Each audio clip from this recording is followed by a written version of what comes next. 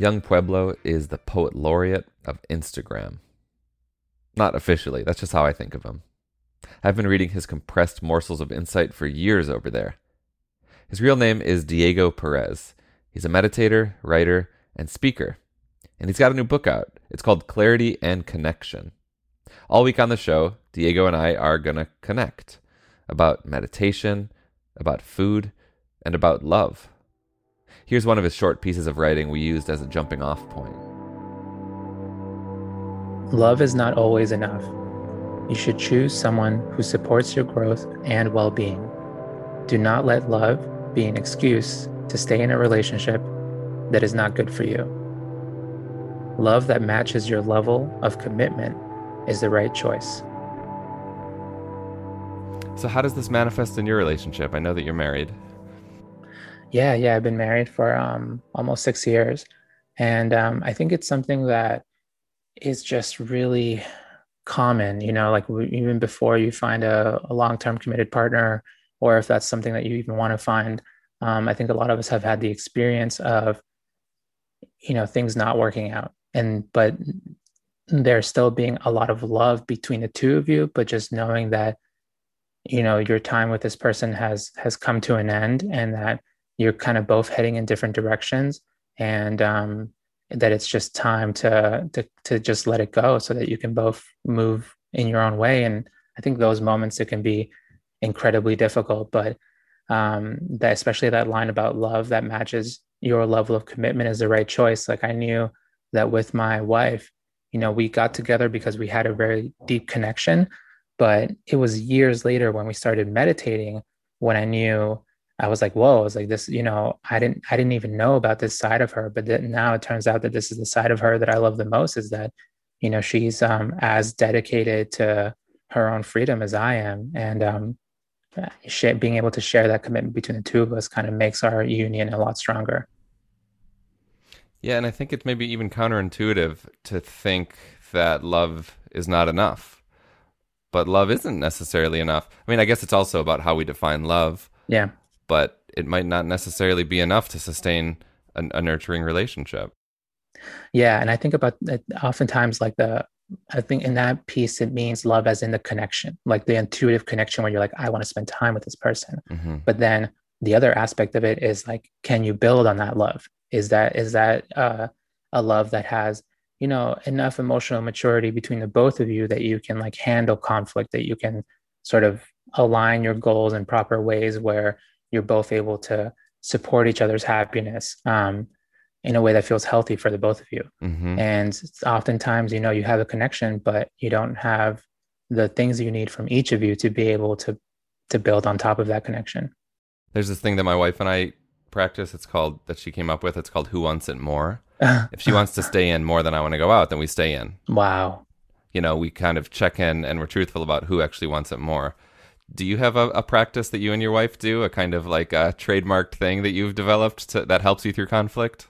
Oh, wow. That's a good question. Honestly, ours is, it's not anything really special, but the one thing that we do very consistently is just like a personal temperature check, where we will let each other know if she has anything coming up. She'll be like, oh yeah, like I just don't feel good today, and it has nothing to do with you. Or I'll let her know, like, my mind feels heavy today, or there's like more tension that there usually is in my mind, and it's like passing through. So kind of being in that constant check-in where we're like, it makes me aware of what's happening with her. And also, if I tell her what's happening with me, then it lets her know, like, okay, he may need more support, or she may need more support in this moment. And I think it actually helps a lot of like arguments never happen, because oftentimes in the past, like we would kind of just be so unconscious about how we felt as individuals. And then it's so easy for whatever tumultuousness that you feel inside of you, for that to try to make it someone else's fault, when in reality you may have just woke up on the wrong side of the bed. You just may have just woke up without anything particular, or someone said something to you at work, but then you're over here now trying to bring it at home. And we've had these funny moments where um, she told me once, she was like, oh, my mind feels like so tumultuous right now. But it's trying to figure out a way to make it your fault when I know that it has nothing to do with you. Yes. Yeah. Yes, of course, we've all been there. And just for her to externalize that, I mean, I would imagine that you probably just laughed after that, right? Oh, we laughed so hard. Yeah, we thought it was so funny because it was just like, the mind can be incredibly irrational to try to, you know, give reason to its tension. Can you say that again? That the mind can be really irrational. It'll just like jump through hoops, like totally break logic for it to be able to give sense or reason to why it feels the way it feels. It'll just like straight up invent things, you know? It's like And then how do we notice that when it's trying to do that? I mean, I think you have to, it starts with like even before you're a meditator, like, you can just turn that lens inward and just watch yourself with honesty and ask yourself, like, where is this motivation coming from? And then when you have an answer, like, ask yourself, like, is that actually true? Am I taking ownership over how I feel, or am I trying to, like, if you're like, oh, there are definitely going to be moments where people will do things to you that are harmful, right? And your reaction will be triggered by them.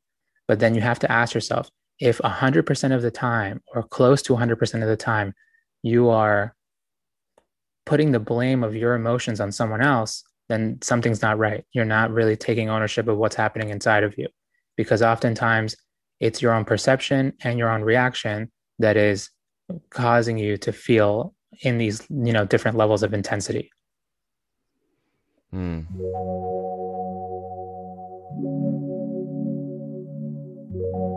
This has been part 1 of my week with Diego Perez, aka Young Pueblo. You can find him on Instagram at Young Pueblo. On Wednesday, we're going to talk about Vipassana meditation and what we can do on those days where our head is kind of cloudy. I try to just take a step back and just focus on gentleness as opposed to, making any really big decisions or anything like that. The Best Advice Show is your short 3-day-a-week podcast offering your best advice. I would love to hear it. Give me a call on the hotline at 844-935-BEST. That's 844-935-BEST. And if you're finding the show helpful, please consider leaving a rating or review at Apple Podcasts. Thanks. Talk to you Wednesday.